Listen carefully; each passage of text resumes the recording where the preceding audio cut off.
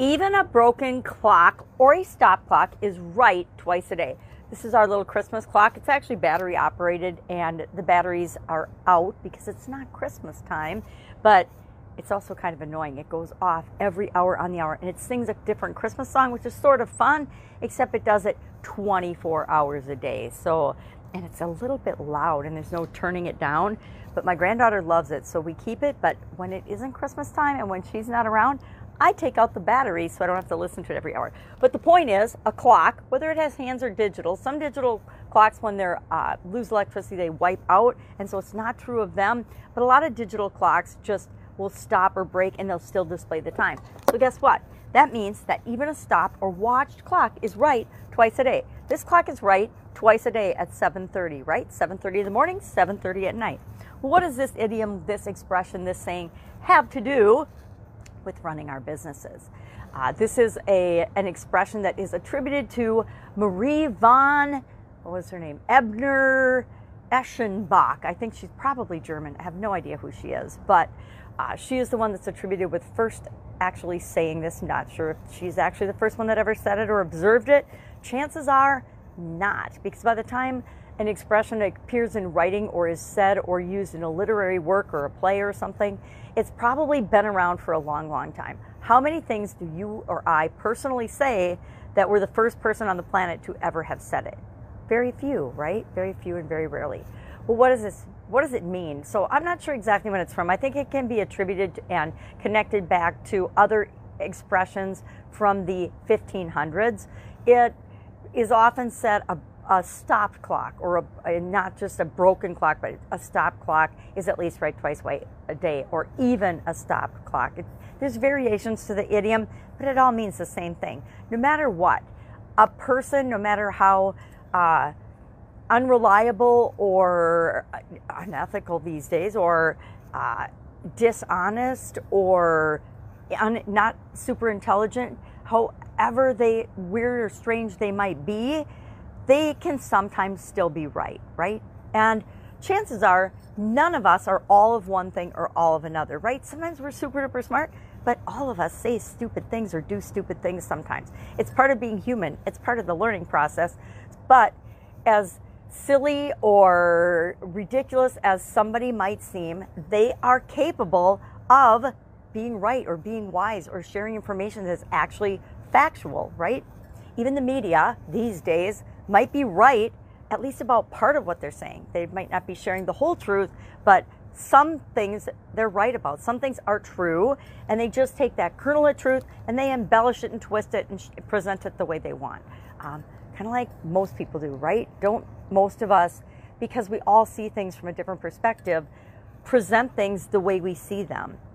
And that may or may not be true. There's always a modicum of truth to it, but it's our version of the truth. And I could get in an argument, and I do all the time with people, about reality. And I remember when I realized that reality is slightly different for each and every one of us. So when someone tells you to face reality, what they're really saying is, you need to see things the way I do. You need to agree with me. You need to have my opinion and my version of reality.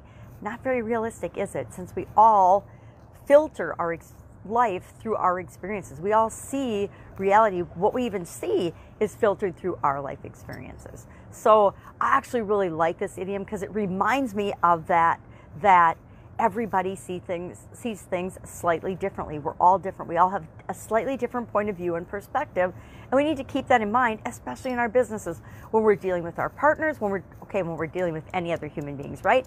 Our partners, our vendors, our suppliers, our customers for sure, the people that we work with, our team members, whether you call them employees or whether they're coworkers or team members, all other human beings. We have to keep in mind that we all have this tendency to do this. But guess what? It doesn't mean that we're always right and they're wrong. Chances are anybody and everyone you've ever met is right about some things. Just because we don't agree with them doesn't mean it isn't right for them. Now, there's also a difference between right and something being right for me and right for you and right for my customers. And that's our job, is to determine what we're going to provide in products and services and processes and procedures that are right for our business, right for your business, right for your organization and what it is that you're trying to create. It's never going to be right for everybody. I don't know about you, but I gave up a long time ago thinking that everybody was going to like me, that my products and services were for everybody. They're absolutely positively not, and they never will be. And guess what? That's awesome, because that means there's room for everyone on the planet. That means there's room for all of us to create the businesses that we love, that we want to create, and there's plenty of customers for each and every one of us. This whole belief that competition is so fierce in every area and that we have to do everything to beat the competition and to be the best. Yep, we can do that. We can live with that philosophy, but there's also a way of building our businesses and growing our businesses that is built on a much stronger foundation, a foundation of integrity and honesty and what we're really here to do in the world, what we're here to create, and how we want to add value to all the people's lives that we interact with. So I really like this as a reminder that, guess what, even the person that you think is off the wall, the craziest, is right about some things and can be right about some things. Maybe they've got that crazy perspective that needs to be seen to clear through all of the clutter, all the noise, and all the competition that's going on. So, you know, success can be obtained by dumb luck once in a while. It's rare, but it can be.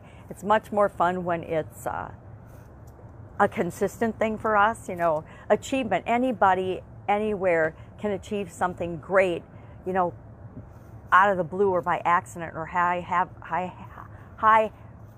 high achieving thoughts. Boy, that was hard to get out.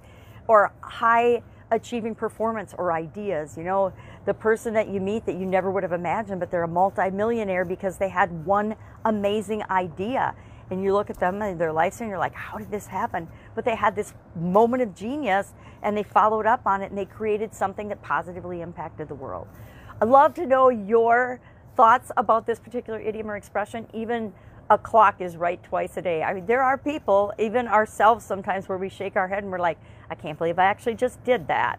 And it'll be either a really positive thing or a really negative thing that we pulled off. And so always find something that you have in common with other people, because no matter how different people seem, there is always a seed or a kernel of similarity. And that's the foundation we build on. And that's what helps us to get along with anyone on the planet. You can get along with anyone on the planet if you look for the things you have in common. So focus on your commonalities, not on your differences.